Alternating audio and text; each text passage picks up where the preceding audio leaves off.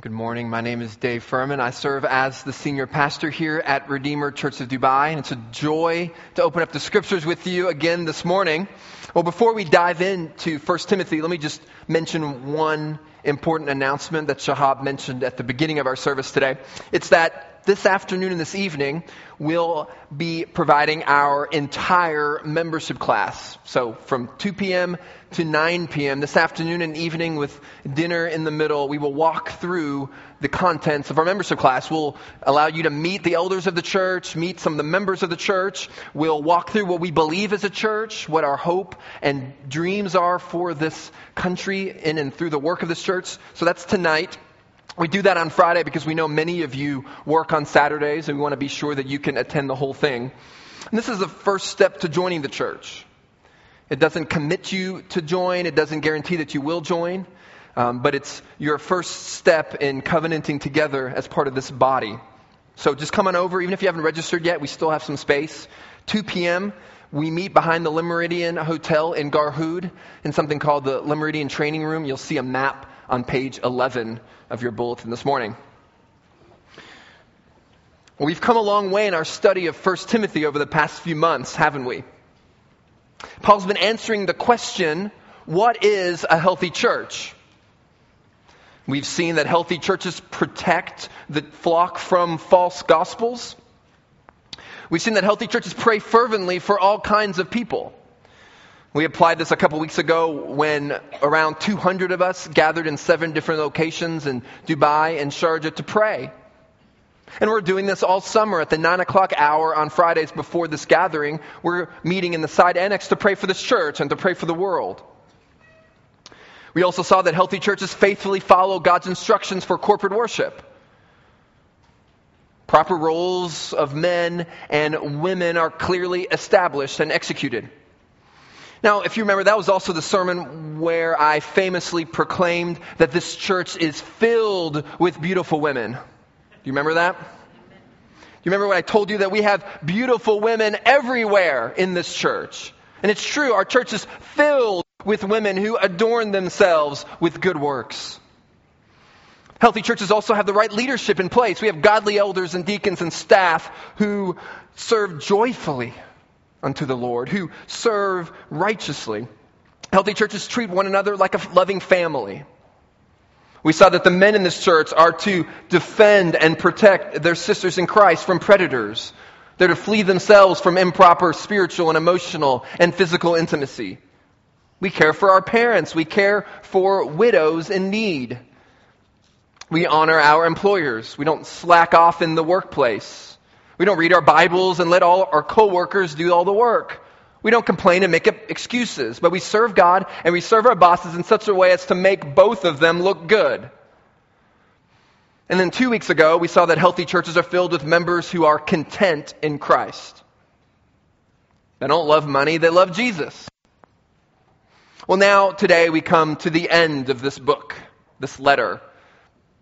Well, what does Paul say in his final words to Timothy on the church?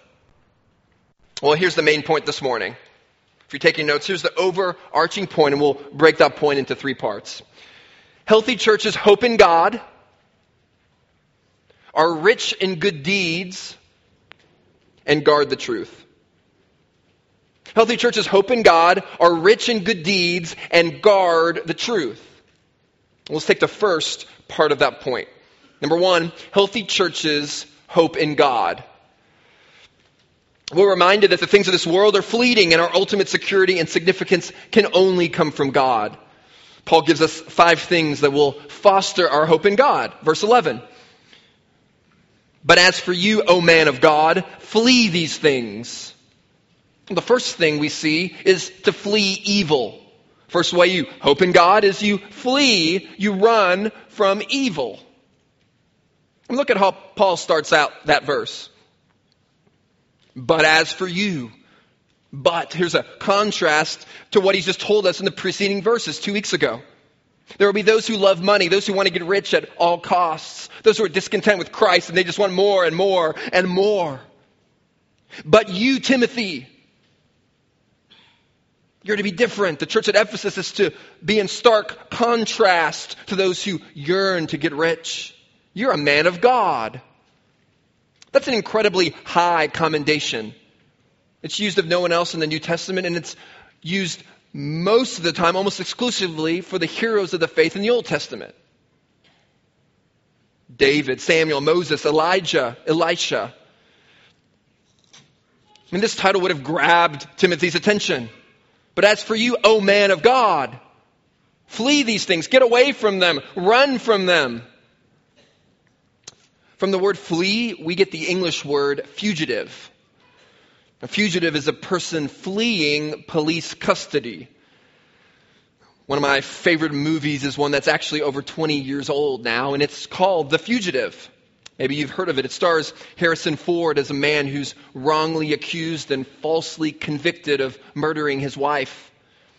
And Tommy Lee Jones is the police chief assigned to hunt Ford's character down after his police van crashes on the way to prison and Ford escapes. He embarks on an epic run through forests and into hospitals wearing different disguises. Even at one point in the movie, Ford's character actually jumps off a cliff into a waterfall to evade the authorities. But he knows he's got to do whatever he can to avoid the police. He realizes his life is at stake. If he can't escape, he'll be thrown into prison. He won't be able to prove his innocence. And so he does whatever he can to evade the pursuit of the authorities. Now, Jones's character in the movie does whatever he can to find the fugitive. He assembles a mass army of police officers. And my favorite quote in the movie is when he says to his police officers, "What I want out of each and every one of you is a hard target search of every gas station, residence, warehouse, farmhouse, hen house, outhouse, and doghouse in that area." When these police, they worked day and night. They were looking every single place, looking for the fugitive.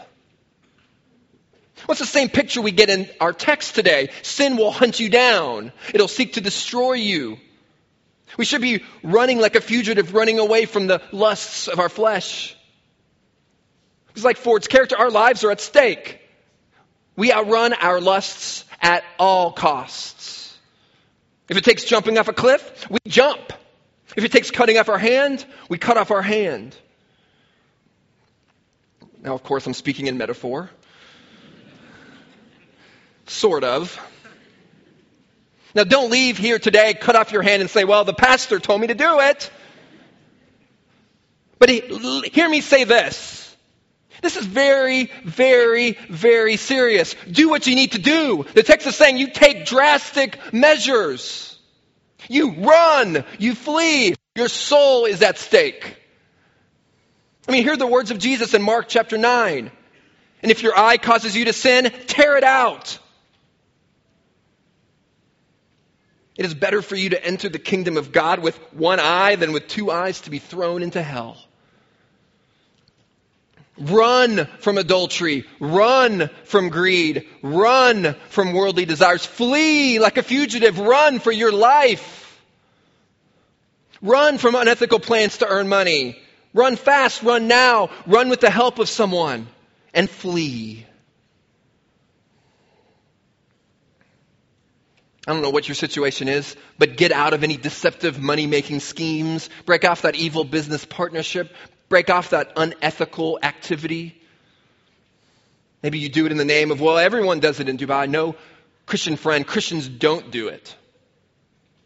Run. Never get caught saying, well, no, it could never happen to me. Now, the moment you think you're exempt is the very moment you are most susceptible to fall. Sin is a crouching tiger seeking someone to devour. Let it not be you. But you can't just run away from something. You've got to run to something, don't you? Well, the second thing Paul tells us to do is to pursue Christ. Flee evil temptations and desires. Run to Christ. Pursue Him. Look at the rest of verse 11. Pursue righteousness, godliness, faith, love, steadfastness, gentleness. Yes, run from sin, but friend, run to Christ. Pursue these Christ-like characteristics. Righteousness is living in a Christ-like way among other people. Godliness is your holy behavior before the eyes of God. Faith and love is a familiar couplet in Pauline writings. It means to trust God, to love others. Steadfastness is perseverance in hopeless times. Gentleness is a kindness with difficult people and trying circumstances. Now, unfortunately, our normal tendency is to flee from God and to turn to earthly things that we think will give us fullness and joy. Many of us fool ourselves into thinking that we're living godly lives because we're here on Friday morning. And yet the rest of the week, we're living in a completely different way. For some of us, the temptation is to stick one foot in church and then to stick that same foot out in the world of sin the rest of the week. You know, we never really flee evil to fully pursue Christ. Now, let me ask you a serious question. Have you heard of the hokey pokey? Anybody heard of the hokey pokey? That might seem a bit random to ask, but I have a point eventually. The hokey pokey was a song recorded back in the 1940s by a band called the Ram Trio. In the UK, I think it's called the Hokey Cokey. In the Philippines, it has a most amazing name. It's called the Boogie Boogie. Because everyone knows it's always more fun in the Philippines, right? No matter how you title it, it's the same idea. It goes something like this, right? You put your right foot in, you put your right foot out, you put your right foot in and you shake it all about. You do the hokey pokey, or in the Philippines, you dance with boogie boogie, and you turn yourself around, and that's what it's all about, right? Well, that's as close to singing as I'm ever going to do up here. Sorry, Glenn. I had to do a little bit, but that's it. I'm done. Now, I do have a point. Friends, this is what some of us do with our sin. We play the hokey pokey with it. You try to put one foot in, and then you put that same foot out. You put one foot in the church, and then you put that same foot out in the world. You put one foot in singing songs to God on Friday morning, and then you put one foot back out to that club at night chasing women or men.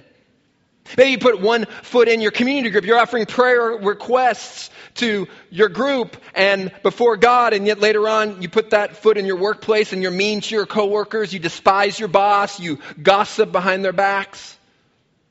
Maybe you put one foot into your devotional time and you pray and you read your Bibles, but then you put that foot back out as you spend all your energy trying to earn money and you neglect your family. Now, Colin Buchanan, the great Australian children's songwriter who's done a couple conferences for us, he gets it right. He's got another version of the hokey pokey. He calls it the Jesus hokey pokey. And he's got it right. He says in his main line of that song, you put your whole self in, because that's what it's all about.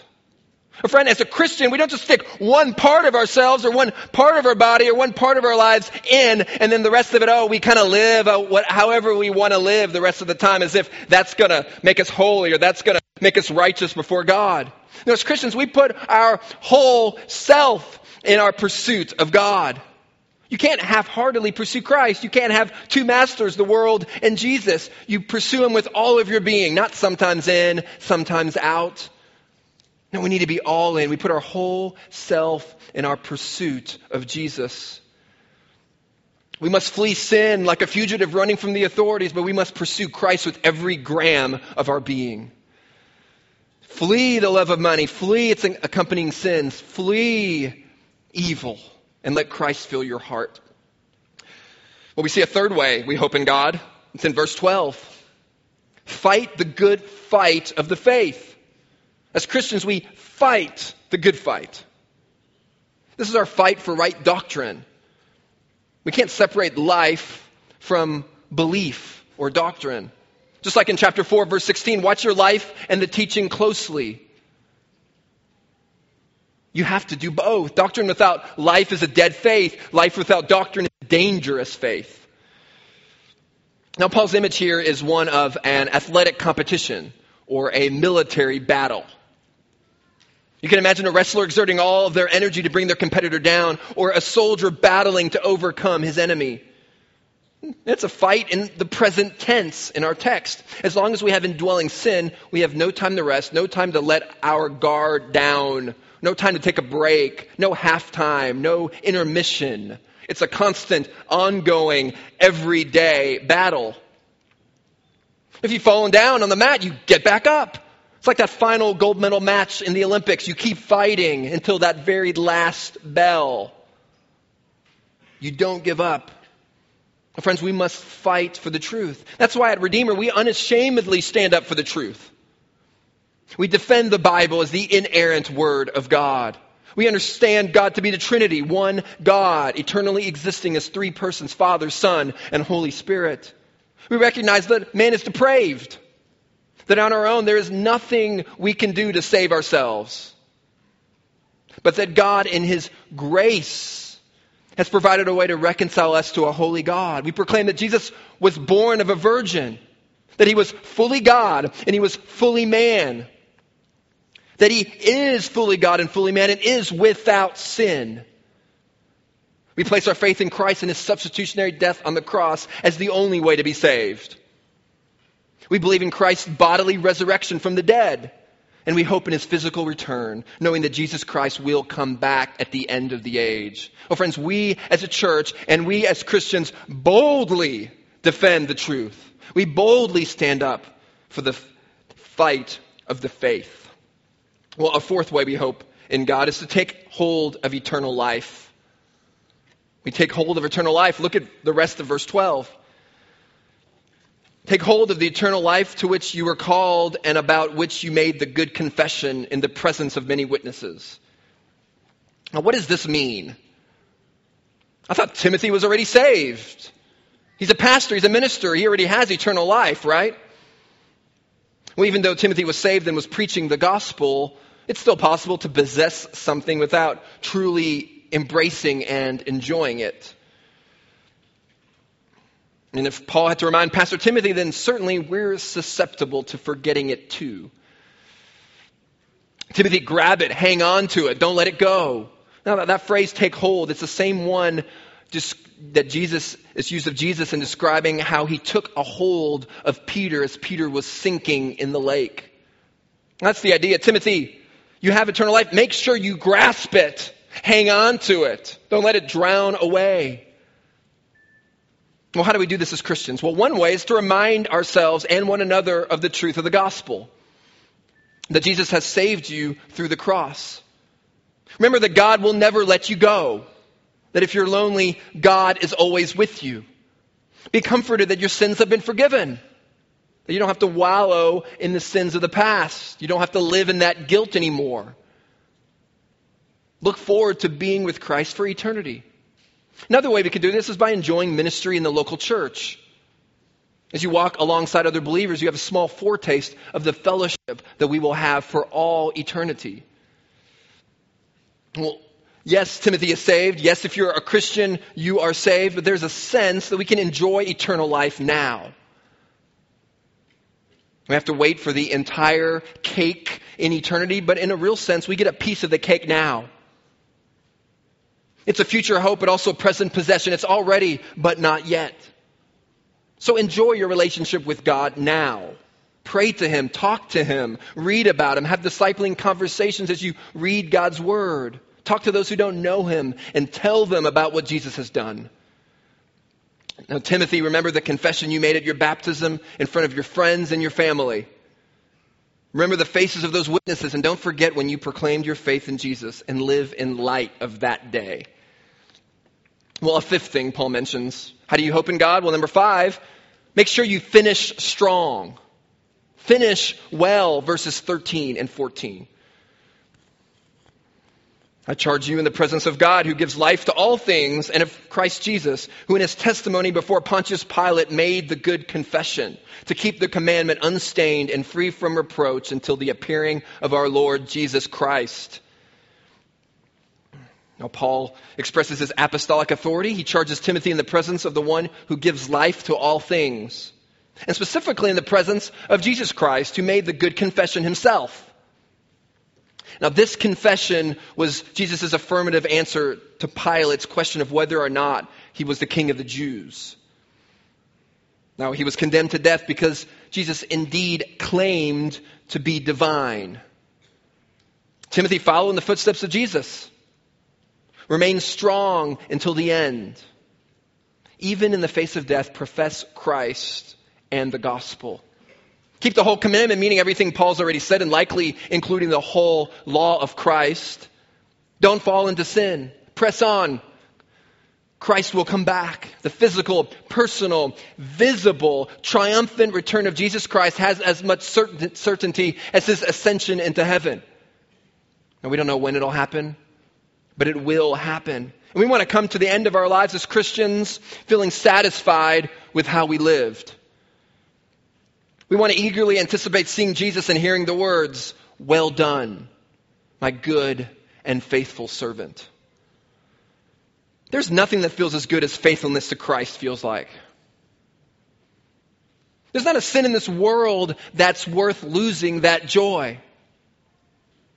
There's no sin that tastes as good as what commitment to Christ tastes like. It's always a lie.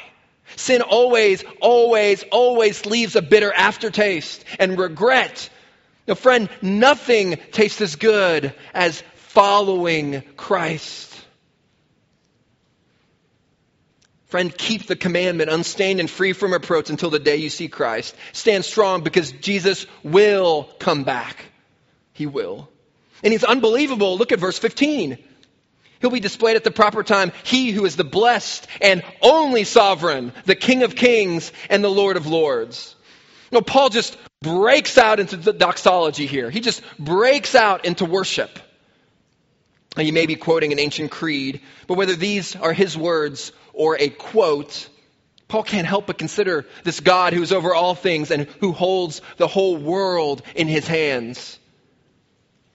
No human ruler can challenge his rule and reign. All presidents and kings and queens and premiers and prime ministers fall under his authority. All police chiefs and bosses and government officials are under his jurisdiction. He's the king over all kings. He is the Lord over all lords. We can't even wrap our minds around this God. His power is beyond our wildest imaginations. His authority is out of our control. He had no beginning, and he will have no end. And verse 16, he alone has immortality, who dwells in unapproachable light, whom no one has ever seen or can see. To him be honor and eternal dominion. Amen. But this God does not change. This God does not die. He is inaccessible to sinful people. We can only come to know him insofar as he makes himself known. Oh, Timothy, Church at Ephesus, Redeemer, Church of Dubai, figure out who you're going to honor. Are you going to honor this most glorious God? Or the false gods of this world? There's no comparison, is there? Finish strong. Hope in God. The alternatives are hopeless. Well, the second point in the passage, we've seen the word of hope in God. The second point is be rich in good deeds.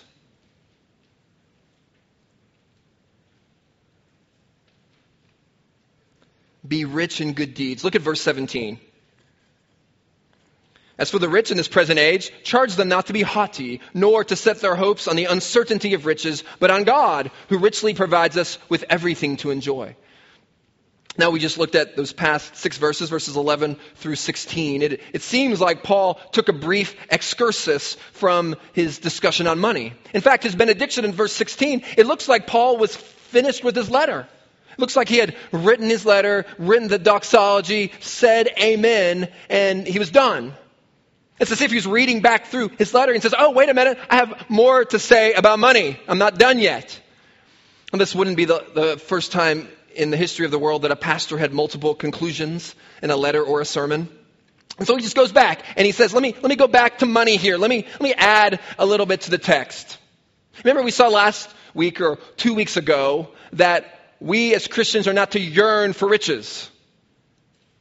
We're not to give our all in all to build wealth. Well, here Paul comes back to the topic and he says, I want to address those that are rich. I have a word to say to those that already have above and beyond what they need. How should they live? And it's interesting as you read through the text that Paul never says money's evil. He never says it's wrong to have money. He doesn't tell the rich people to give away all of their money and to live in poverty. He never says those things. He doesn't say you can't be a wealthy Christian. But he does give us two big warnings to the rich. The first warning, don't be proud of your riches.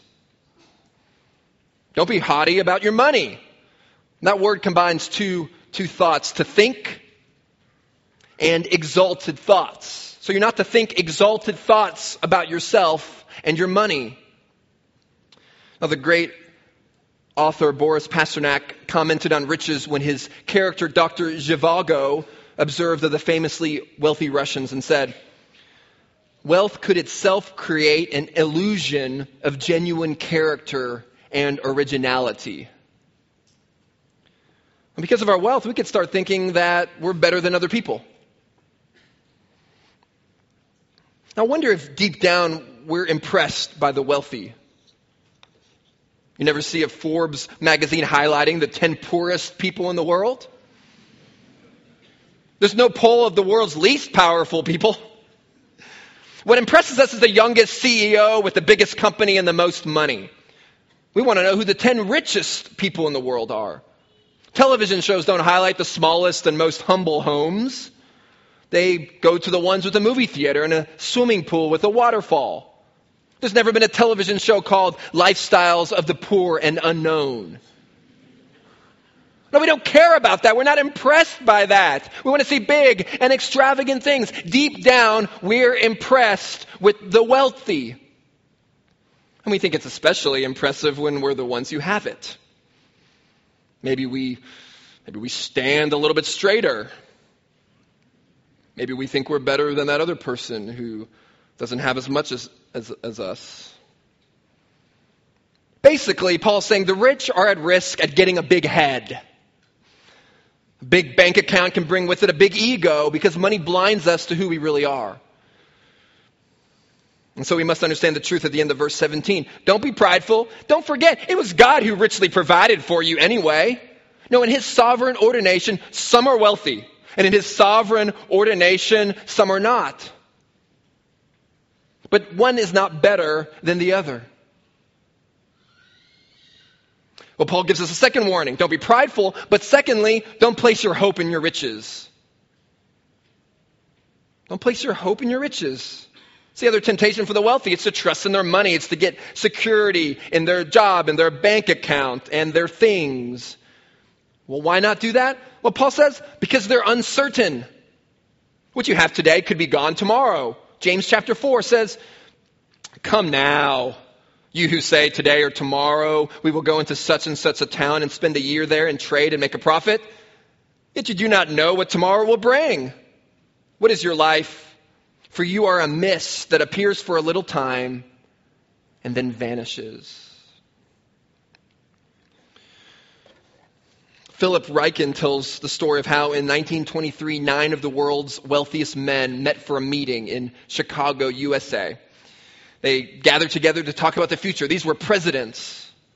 These were bankers. These were Wall Street tycoons. These were the richest of the rich. But they also had one more thing in common. Within the next decade, each of them lost everything they had. The president of the largest independent steel company, Charles Schwab, lost his mansion, died bankrupt in a tiny apartment. The president of the largest gas company, Howard Hopson, went insane.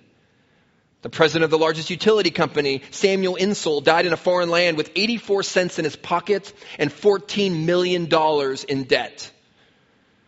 The president of the New York Stock Exchange, Richard Whitney, was sent to the infamous Sing Sing penitentiary for embezzling money. The Wall Street tycoon, Jesse Livermore, and the head of the world's largest monopoly, Ivan Kruger, and the leader of the Bank of International Settlements, Leon Fraser, all committed suicide. Riches come and riches go. Many have gone to bed rich, only to have woken up poor. Now, the only certainty about our riches is that they will certainly pass away. That we know for certain. Do not toil to acquire wealth. Be discerning enough to desist. When your eyes light on it, it is gone. For suddenly it sprouts wings, flying like an eagle toward heaven. Proverbs 23 verses 4 and 5. That's a funny picture. One minute you're rich. The next minute your money gets wings. And like an eagle, it just flies away. I mean, bye-bye birdie. Before you know it, it's gone. You can't chase after it. It's gone. It's away. You've lost track of it. There's no way to grasp it and get it back. Oh, trust not in the gifts, but in the giver of the gifts. Oh, don't miss that. Every day of your life, as you set your heart on something, trust not in the gifts, but trust in the giver of the gifts. Trust in the one who has always been there and will always be there for you. Who or what are you hoping in today? Honestly, if we were to hook up a lie detector test to you and ask you what you hope in, what would the test say?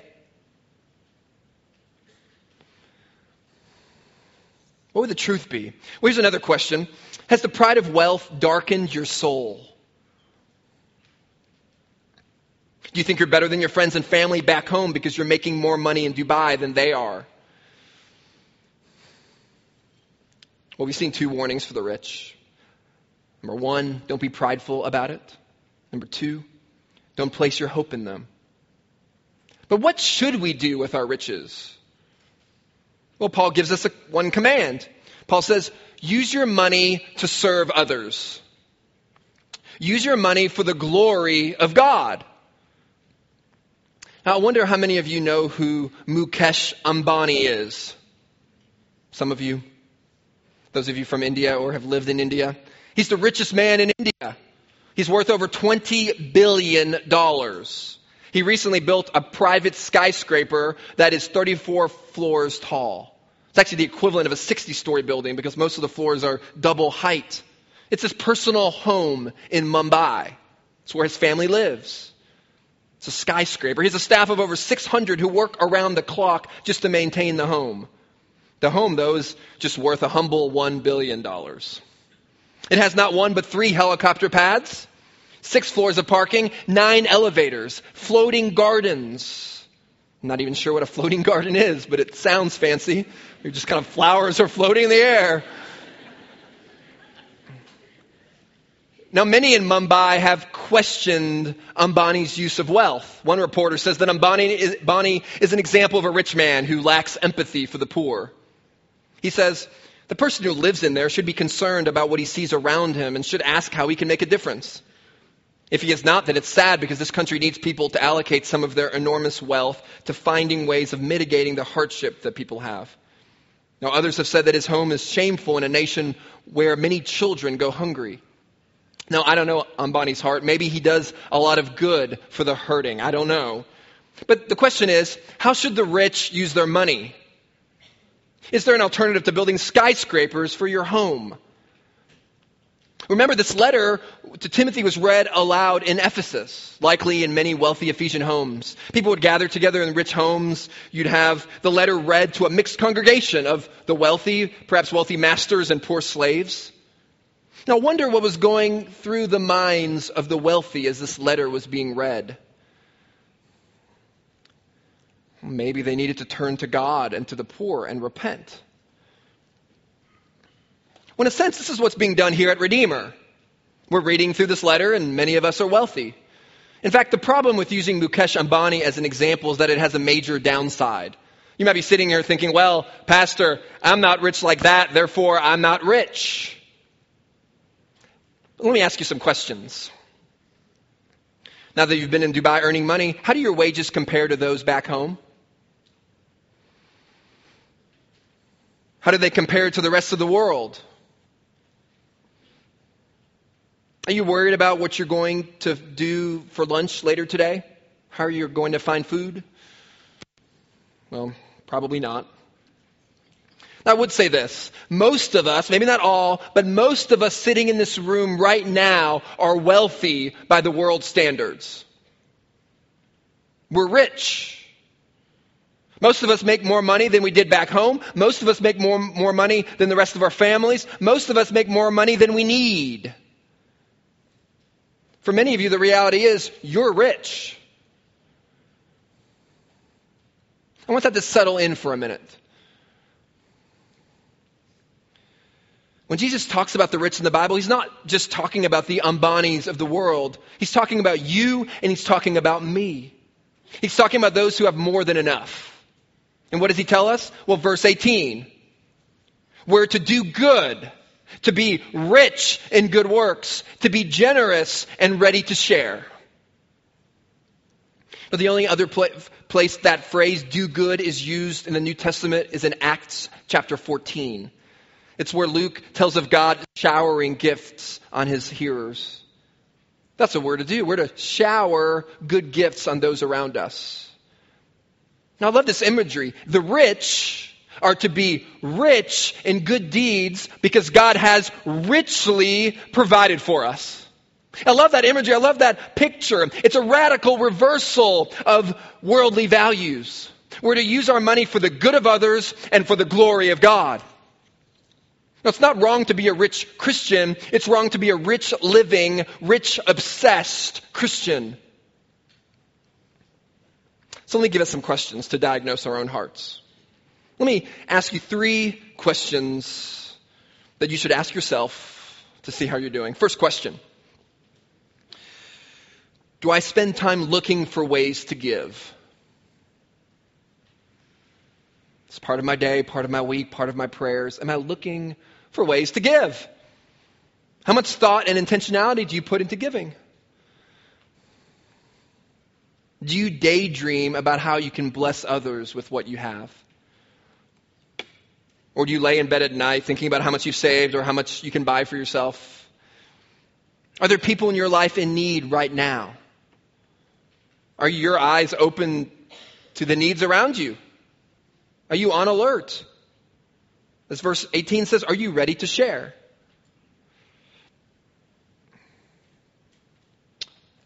We need to hold our money with a loose hand and have a spontaneous system for giving when there's a need. To be ready to share on a moment's notice. To pray for opportunities to give. A second question. Am I giving generously to the needs around me? Am I giving generously to the needs around me? Now, Christians should give according to their wealth, not simply out of their wealth.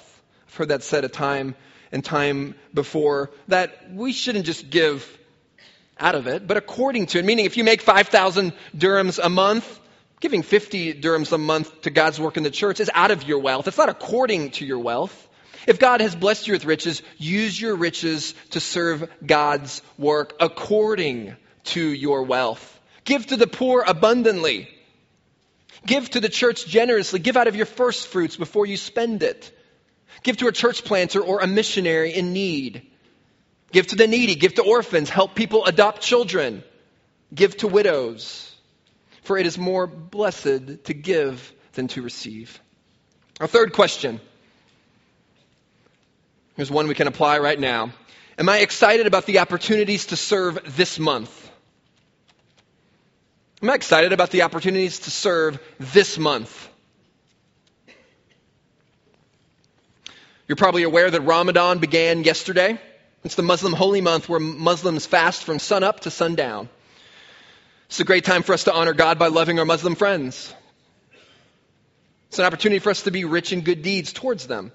And yet it's a popular refrain here in Dubai for all, and not just non-Christians, but for Christians alike. It's popular for us to lament Ramadan, to even complain about it, often within earshot of our Muslim coworker or friend.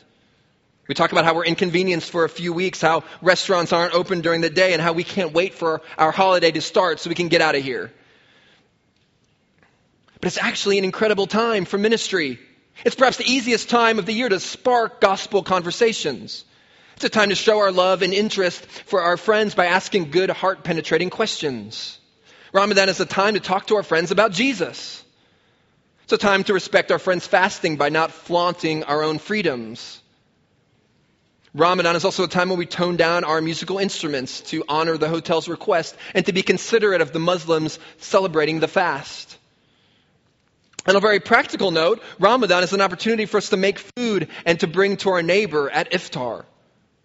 Iftar is the breaking of the fast every night when the sun goes down.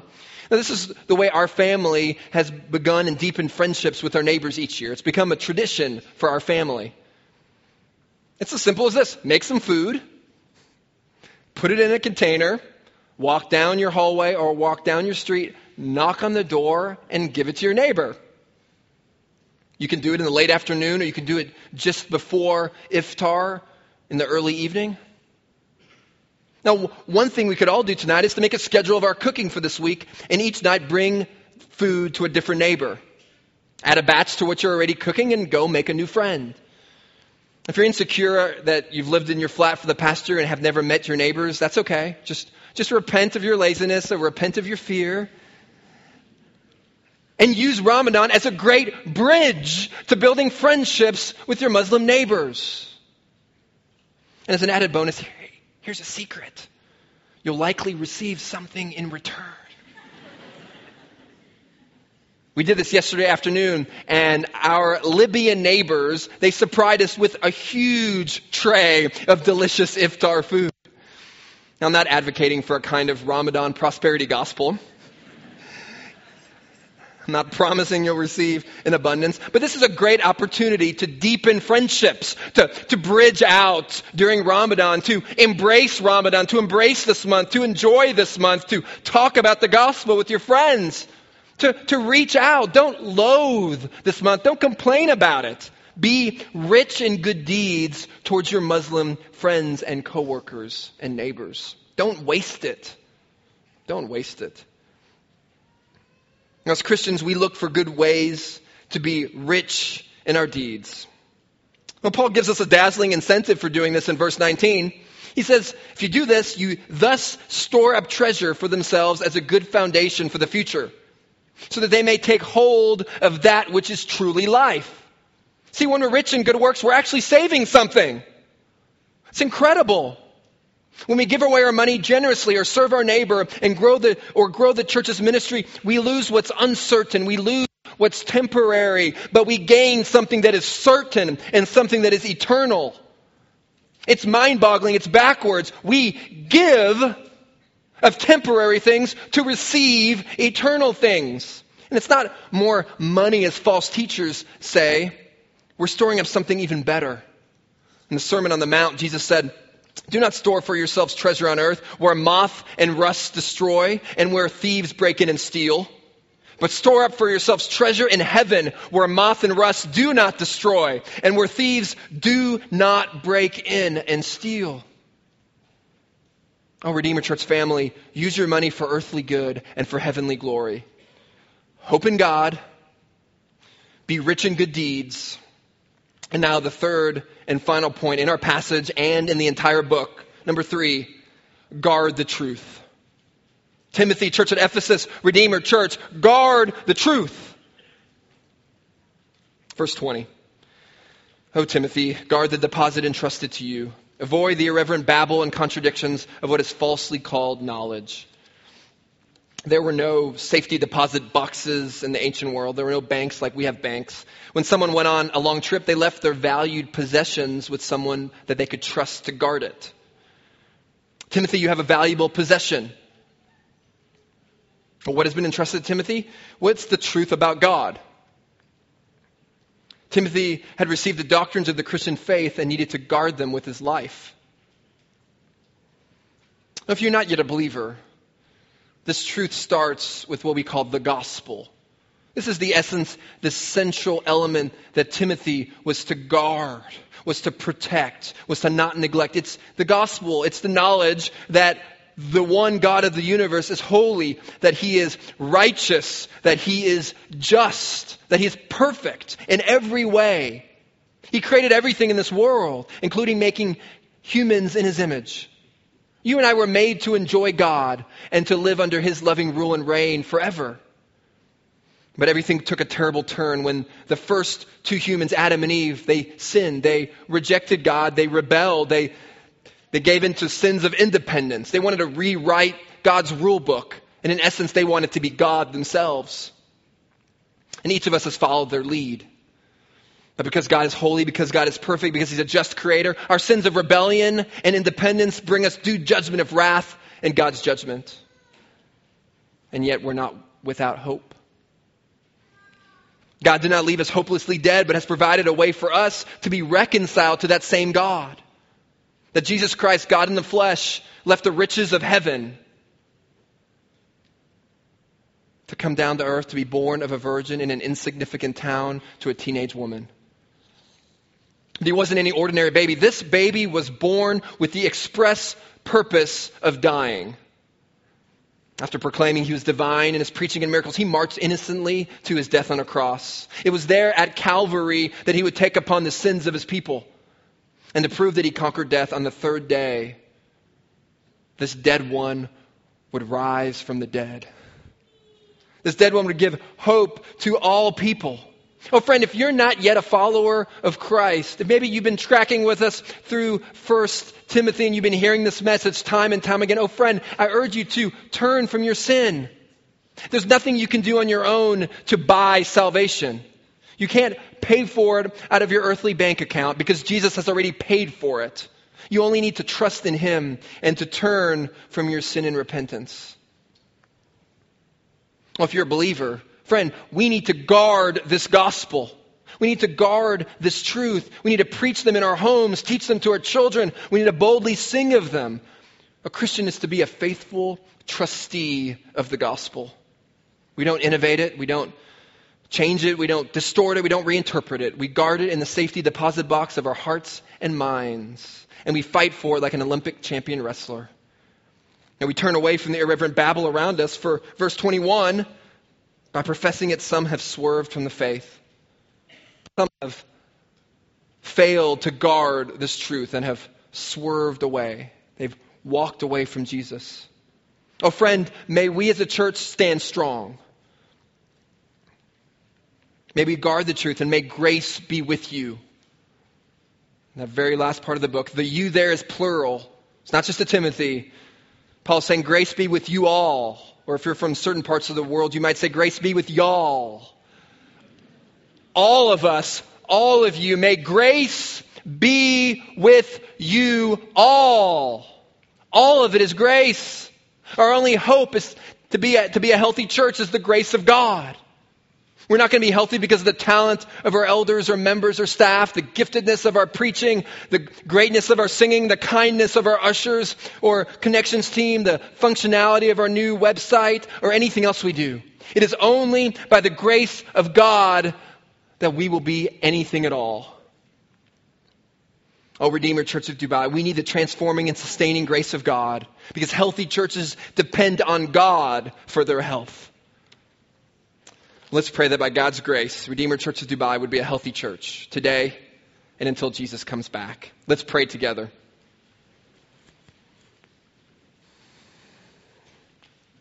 Oh, Father, we thank you for this journey through 1 Timothy. Your word, while written hundreds of years ago, is so relevant to us today.